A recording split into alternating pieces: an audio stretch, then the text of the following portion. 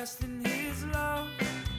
I will trust the Lord, oh my soul.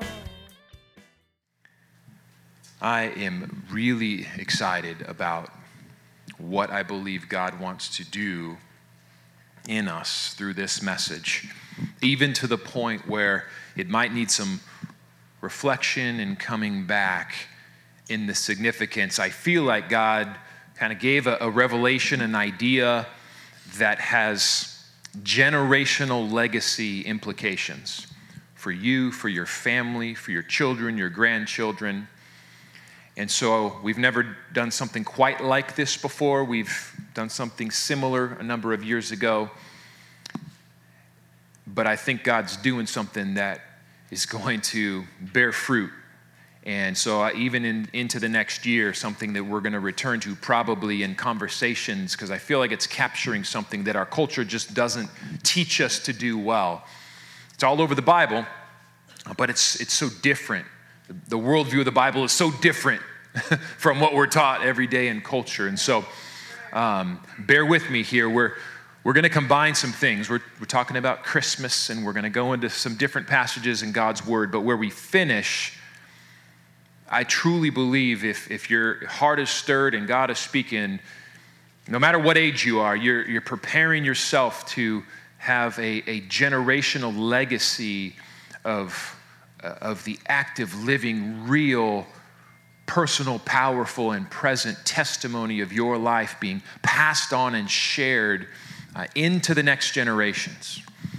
And there's truly nothing more important than that. As I don't remember which one of the wonderful Christian prophets of the last couple hundred years have said, but the idea that the church is always just one generation away from extinction.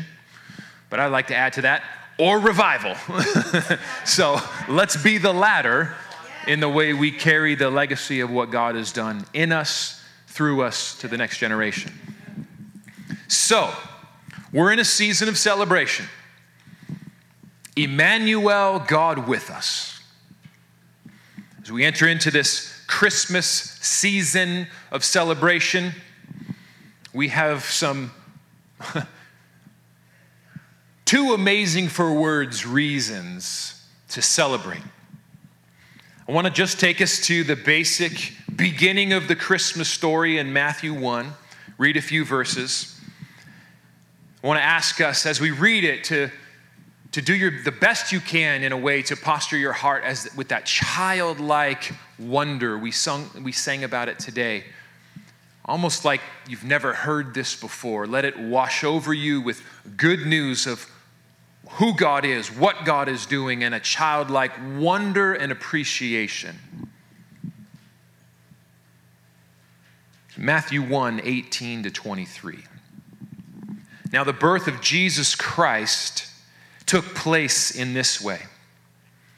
When his mother Mary had been betrothed to Joseph, before they had came together, she was found to be with child from the Holy Spirit.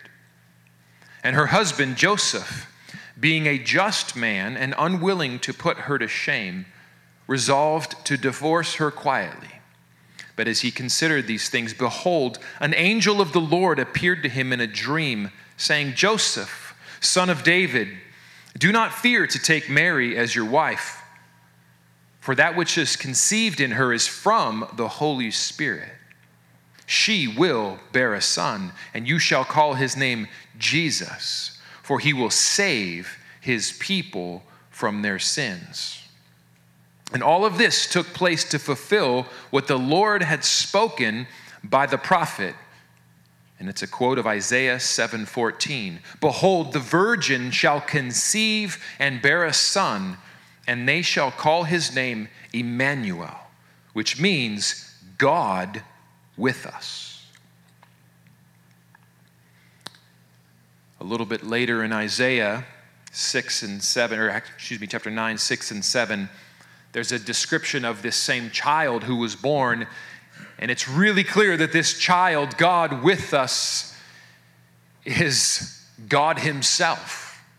Listen to these phrases. Unto us a child is born, to us a son is given. The government shall be upon his shoulder. His name shall be called Wonderful Counselor, Mighty God, Everlasting Father, Prince of Peace. Of the increase of his government and of peace there will be no end on the throne of David and over his kingdom, to establish it, to uphold it with justice and righteousness from this time and forevermore. The zeal of the Lord of hosts will do this.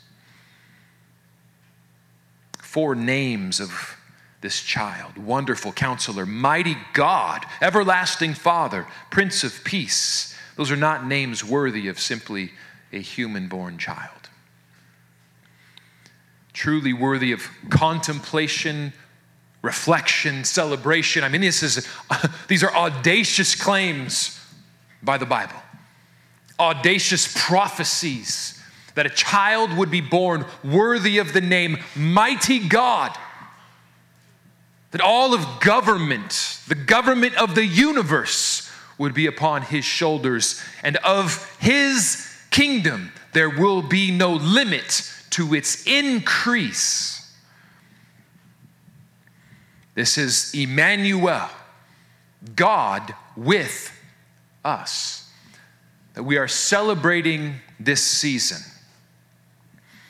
So as we look into these amazing claims, amazing truths, we know them now to be through the life, death, resurrection of Jesus. I always come to this season and say, how can we celebrate well? We're all very familiar with the Christmas season. How do we celebrate well? So let me back up a little bit and remind us, release us, give us the freedom to explore the holy activity of celebrating well. God loves times and seasons of celebration. He invented them. I want to take us quickly to what I call the party chapter in the Bible. It's Leviticus 23. The entire chapter is about 7 parties that God commands his people to have every year forever. He, in fact, commands them to take vacations, and several of them are a week long. So when you step back, it's like, and actually see what's happening. God is commanding his people to live in these Sabbath rhythms of rest and gratitude and praise by stepping away from the normal rhythms of life, ordinary work, and have vacation time in order to party around who God is and what God has done. It's very remarkable. It's wonderful. So I encourage you to read Leviticus 23. Read it in several different translations. Catch the nuance of what is happening. It starts off in verse 1. The Lord said to Moses, "Speak to the Israelites and say to them, these are my appointed festivals." Festival is a party.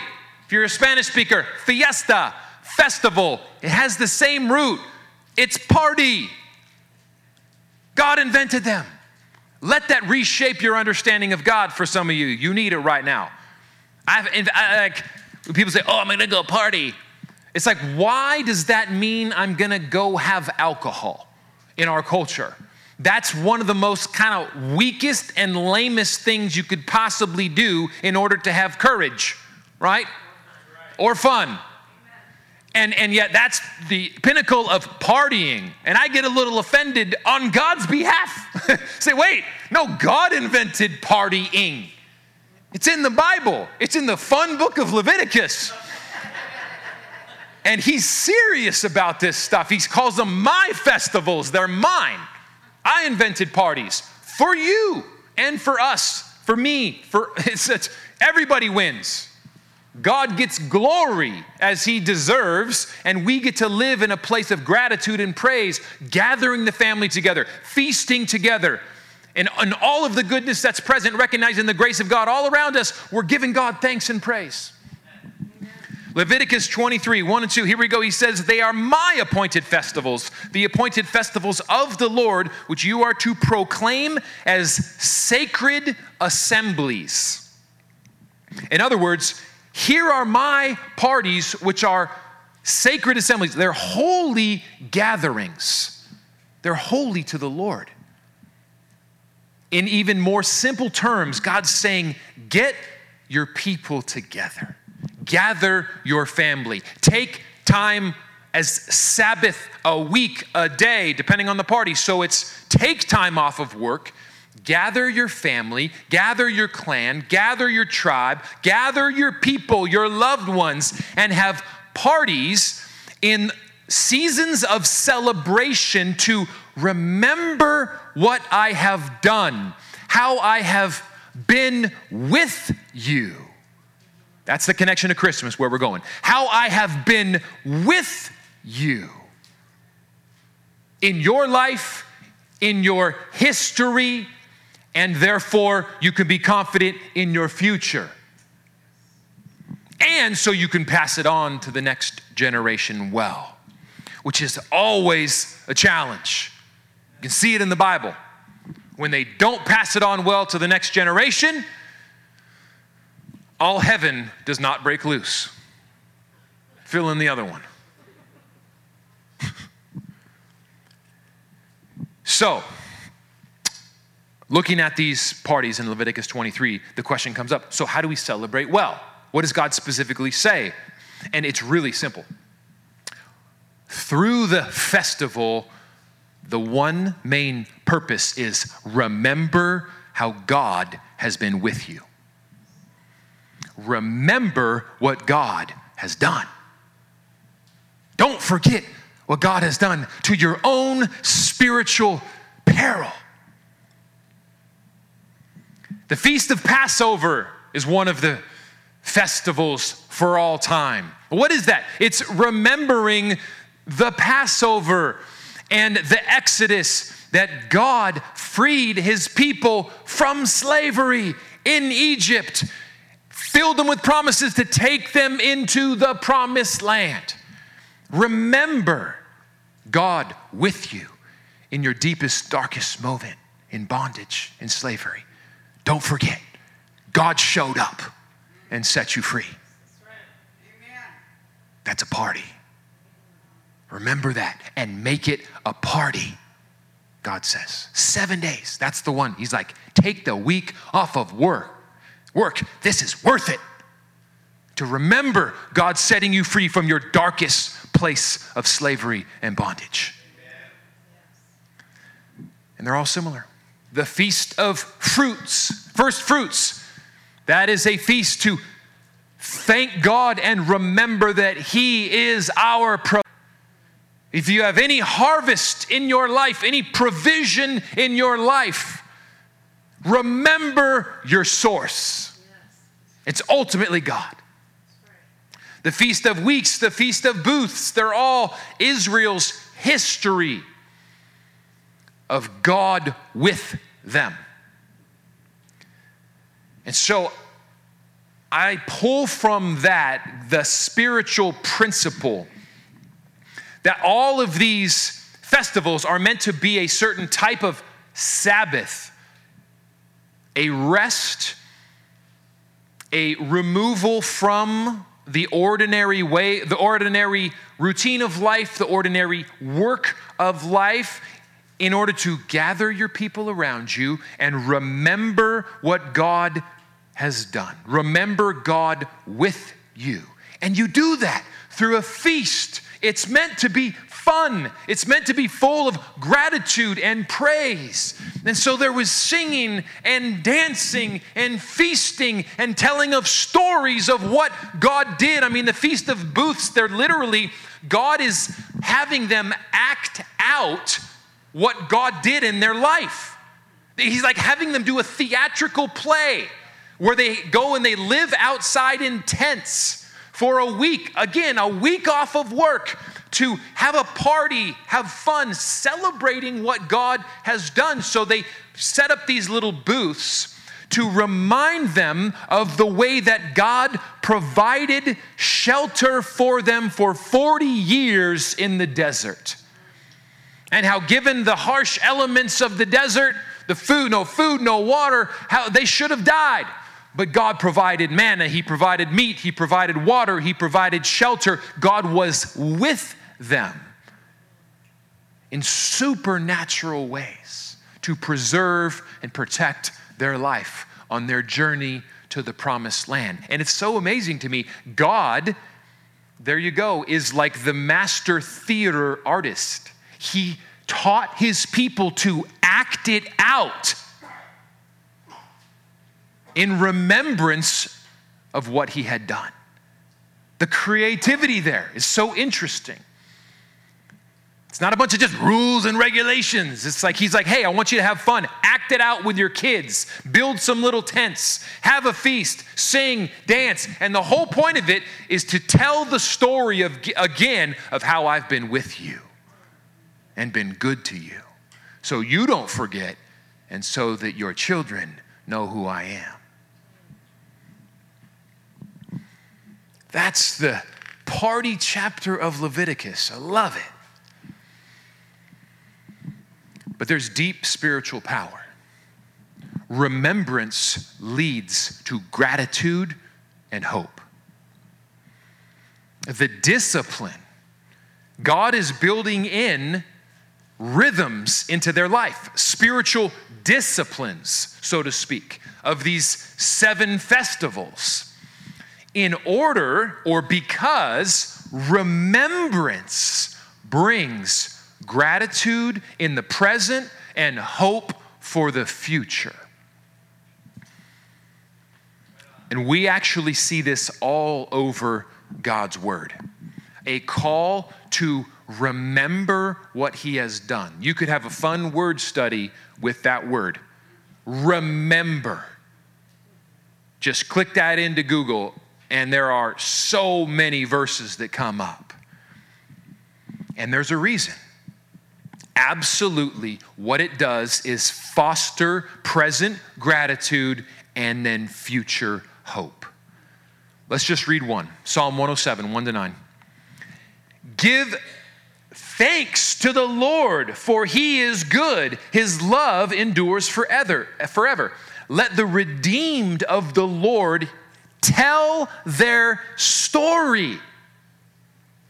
Those He redeemed from the hand of the foe, those He gathered from the lands, from the east, west, north, and south. Some wandered in desert wastelands, finding no way to a city where they could settle. They were hungry and thirsty. Their lives ebbed away. They cried out to the Lord in their trouble, and He delivered them from their distress. He led them by a straight way to a city where they could settle. That's just testimony. That's story. They said, man, let the redeemed tell their story. When you tell your story, you tell the story of God with you, it's for you. What does it do? And then verse 8, so let them give thanks to the Lord for His unfailing love, His wonderful deeds for mankind. Remembering the story well of what God has done and practicing remembering the story of God with us fosters gratitude. And then it goes on to say, for He satisfies the thirsty and fills the hungry with good things. You hear in there a declaration of hope. This is who God is. You remember your story well so you can give thanks, for He is the one who satisfies the thirsty and fills the hungry with good things. That's a declaration of hope for your future. And so there's this discipline, so to speak, this practice, this intentionality of remembering God's past goodness with you in order to foster gratitude in the present and hope for the future. And you can feel it. If you spent some time, which hopefully most of us have done in this last few weeks, couple weeks of practicing gratitude in the celebration of Thanksgiving, if you did that, if you did it well, I think it's spiritually impossible that you didn't then feel more grateful and more hopeful. If you remembered well things that God has done in your life, how he's been with you, thanks overflows. And then as you look to tomorrow, you're like, wait a second. If God did it before, he'll do it again. He's faithful. He's the same yesterday, today, and forever. Gratitude and hope get fostered with remembrance. But there's also a very sobering piece all throughout the Bible. That remembrance leads to gratitude and hope. We've looked at that. But it also protects us from rebellion against God, where we turn our backs. So interesting that the simple fact of forgetting what God has done, not remembering well what God has done, can be a dangerous road down to where it's very easy to even unintentionally just kind of turn away our trust and hope in God. Oh, I forgot what he did. You're facing a hard time. You're facing a challenge, a crisis. And if you don't have right in here quick how God's been with you, that's filling you with gratitude and hope, it's easy to not have gratitude and be hopeless. And when that happens, you are turning then to other sources quickly and easily. And that is the definition, in a way, of rebellion against God. Instead of being locked in on who he is, his promises, what he's done, what he's going to do in the future, you are not, and you start to go to other things. Maybe for instant gratification, or who knows what. Or worry, as even my wife mentioned today. Worry is rebellion. It's, you don't have the power. This thing's got a lot of power. Here it is in the Bible. Now, don't worry, we're all covered by grace, and there's good news coming. There's hope, but we got to be sober. I mean, something as small as worry, if it's ongoing, it's a turning away and a trusting in something other than God. So let's go to Psalm 78, 40 to 43. Psalm 78, 11 to 17 also is really good and builds this up, but just for time's sake, we'll jump to kind of the conclusion. The point was in 11 to 17, they were forgetting all the wonders that God had done. They're forgetting. They weren't remembering. They weren't practicing remembrance. And the result, unfortunately, was this in verse 40. How often they rebelled against him in the wilderness and grieved him in the desert. They tested God again and again and provoked the Holy One of Israel. How did they get to such a place? They just saw God do the unbelievable miracles. 10 plagues. I mean, you talk about God fighting for you. God fighting on your behalf to lift you out of oppression and slavery. It seems unconscionable, unimaginable. How could they forget? Well, it's right here. They rebelled against him. Why? Verse 42. They did not remember his power or the day when he redeemed them from the hand of the foe when he performed his signs in Egypt. That's the spiritually dangerous, deadly power of just not remembering well. I mean, there's something to contemplate about this. It's like, wow, what an unfortunate dark power that the enemy has if we just simply don't discipline ourselves, practice remembering That's a way of like unplugging ourselves from the power of God. Unplugging from who he is, what he's done, gratitude, hope in him by just forgetting.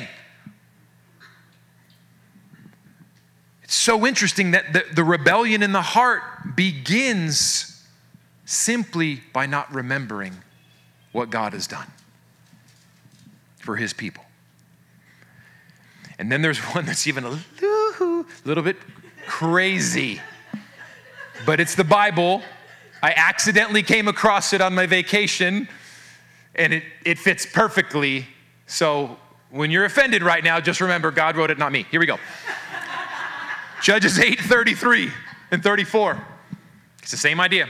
As soon as Gideon died, so this was a judge, the people over and over, little context, in the book of Judges, over and over, God's people forget what he had did or done, forget God with us, and so they rebel, and they go after all these other things as their source of satisfaction, power, hope.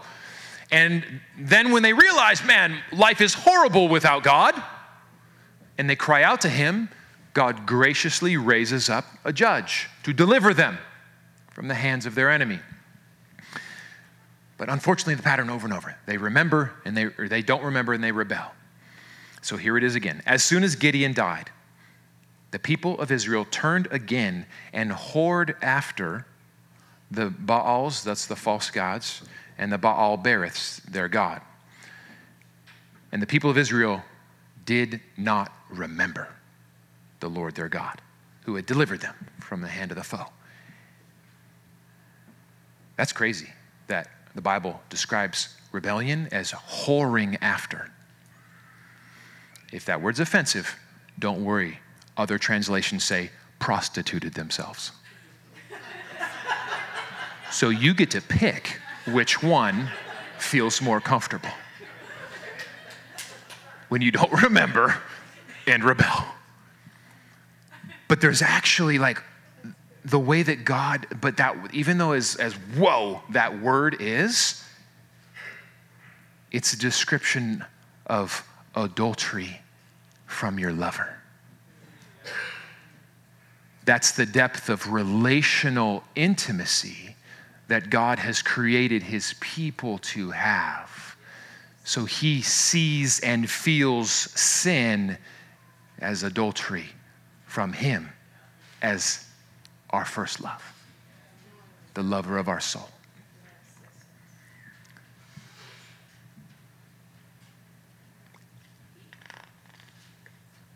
And the word remember in this Gideon passage is so interesting. It's to keep in mind for attention and consideration. So there's a choice on our part. This is the same thing as the New Testament in multiple places that talks about fix your eyes on. What are you choosing to keep in your attention? Or Philippians 4:8, where it literally says, in the Greek, the implication is where it says, let your minds dwell on that which is beautiful, noble, good, honorable, praiseworthy. Where are we choosing to allow our minds to live? That's the sense of remembering. That is part of our responsibility in life. We can choose what we fix our attention on, our consideration on. That's remembering, is where you're putting your mind, your memories, past and present. When we do not keep in mind for attention and consideration what God has done in our lives, our hearts begin to turn away, to turn astray, and seek after other sources for satisfaction, provision, and power. That's what the tragic story, the tragic repeated theme of God's people in the Old Testament is. Instead of choosing to fix their minds, make their minds dwell on, live in all of the goodness that God had done, how God was with them, that will propel them to gratitude, keep them connected to God with hope for the future of who God is, they didn't steward that. And so they forgot. And so that when they got scared, they're like, oh, well, that little G God over there is offering power or satisfaction or provision. Let's try that.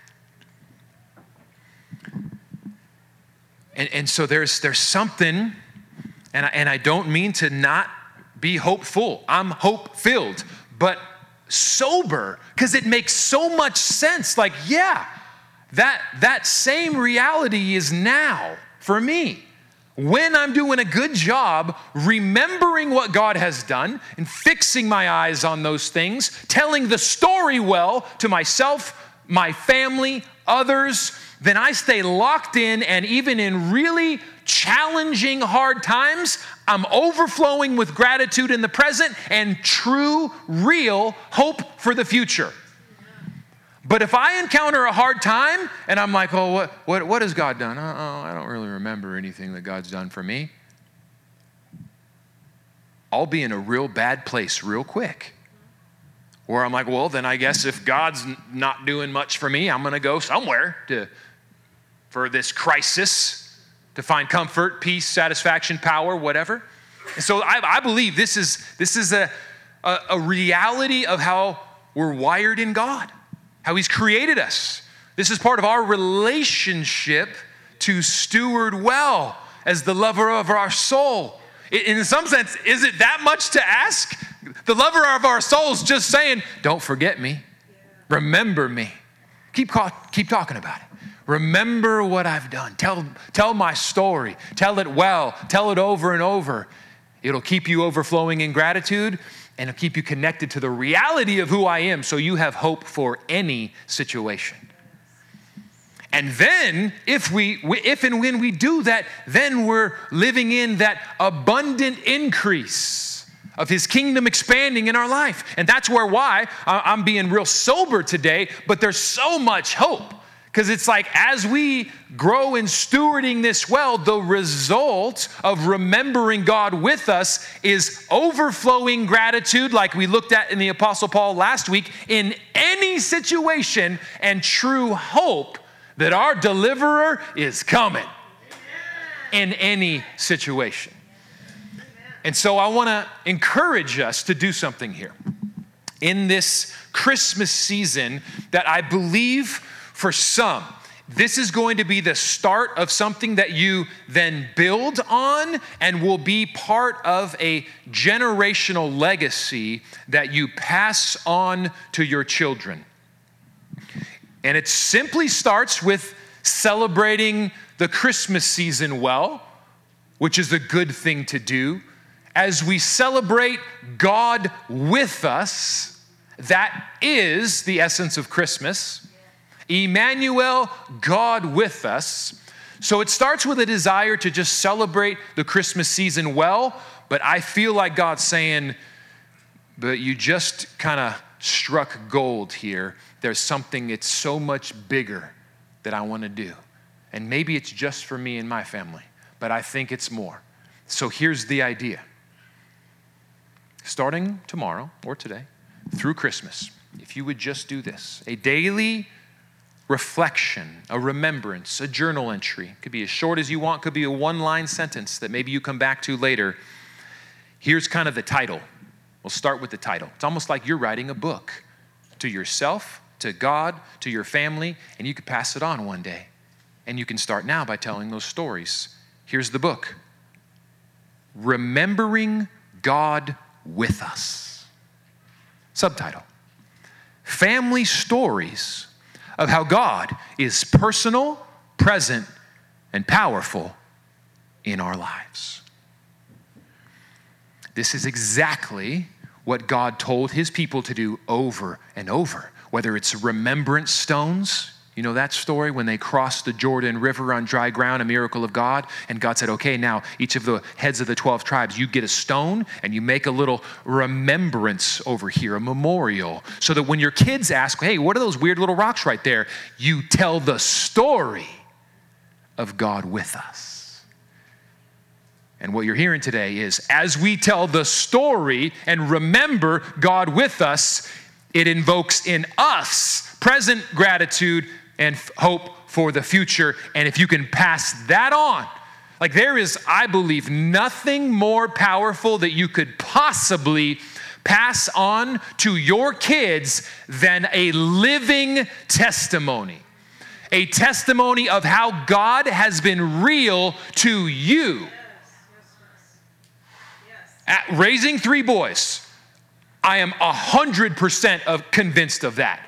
There is nothing that will make their faith real more than hearing your faith is real. That's right. Not an idea, not an abstract theology, real. Right. This is how God was with me. This is how God saved me. This is how God changed me. This is how God provided for me. This is how God renewed my hope when I was crushed. Whatever it is. And as time grows, it's a lot.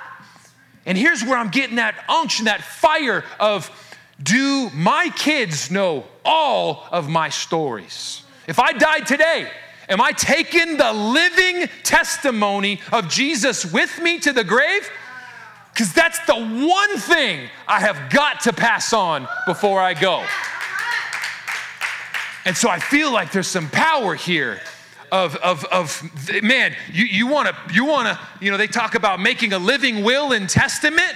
Amen to that. Financially plan well. But the most important thing you could possibly pass on to your kids and grandkids is your living testament of Jesus in your life. And so I feel like there's something stirring of like a book project for all of us. And let's talk about this. Let's work on this. Like I remember my kids, like when they were little and we'd have family dinners, one of the things that was the most captivating time in family dinners is if I told a story. Until it became a thing. Tell a story. And it would be telling a story about life, about youth, and at their young age, they would try to like funny stuff and those kind of things. But there's something that's God's party chapter right there. Gather your family and tell the story of. And so for these next few weeks, my encouragement, my challenge, and I'm kind of like, I don't even know where this is going to go all the way. I feel like God revealed a little golden nugget, and let's explore this together. But what if you spent this Christmas season as an act of worship, taking a little bit of time each day and asking these questions to prayerfully reflect back on your life and write down some key moments of your sacred history. And you're just asking God, just give me one. Help me remember one thing today.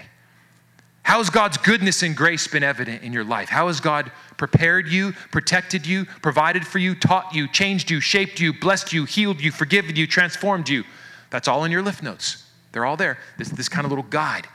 What if you just took 5 minutes as an act of worship in this Christmas season, honoring God with us, and said, God, bring to mind, help me remember one thing today, and just write it down. And maybe you'll get inspired and you want to just keep writing, and you want to write the entire story. Or maybe it's just one line. I remember when God provided this. I remember when, and then you can come back to it. But there's something there that if then you go deep with that, think about what you could do with it for the generations. Think about if you're a grandparent and you are gathering in Christmas and you say, hey, everybody gather around. Let's turn off the phones for a moment. Let Grandpa tell a quick story. I just want to tell you a 5-minute story of how God has been with us. What if you did that every time you gathered for Christmas over 5, 10, 15, 20 years, and it's a different story every time because of how much God's done in you and been with you? This is the kind of stuff that God was trying to build into the people of Israel that sadly they failed at many times to their own suffering. Because the next generation, it says in there, like they didn't know God. They forgot who God was. And so you each have a living testimony. Go back deep. God, Holy Spirit, bring something to mind. I've done this before, and God took me back to when I was 6 years old and just remembering the presence of God in my house and accepting Jesus as a little kid, thanks to the environment that I can feel even in this moment that is God, that my parents cultivated and church cultivated and the school I went to cultivated, to where it's like I could feel God. And I can tell that in a story because it's the same now. So you just went with me. There it is. And how much do you want to write? Up to you. Write a sentence. Or maybe you'll find that it's just such a encouraging, inspiring process. You might write a few pages. But think about the gold that you are excavating for yourself and for the generations. And let's work on together. What are we going to do with that? How are we going to pass that on to the next generation? Remembering God with us. Stories of the living God. Whew, there is something on that. I don't even know. We're praying. Heavenly Father, thank you that you are with us. You are with us. You have been with us. You've been with us because we can connect ourselves to the people of God, and it goes back several thousand years. You have been with us. You have been so faithful to your people. So good, so present, so personal, so powerful, such a lover. You just want that intimacy with us, that relationship that brings the soul alive through knowing you. So we pray that there would be a holy anointing this Christmas season on remembering you with us. And then we're just going to kind of open-handedly offer it to you into our future next year of then teach us how to steward this well to those you've brought into our family and friends and influence, Lord. To share the story, share our story as the redeemed of God. In Jesus' name we pray. Amen.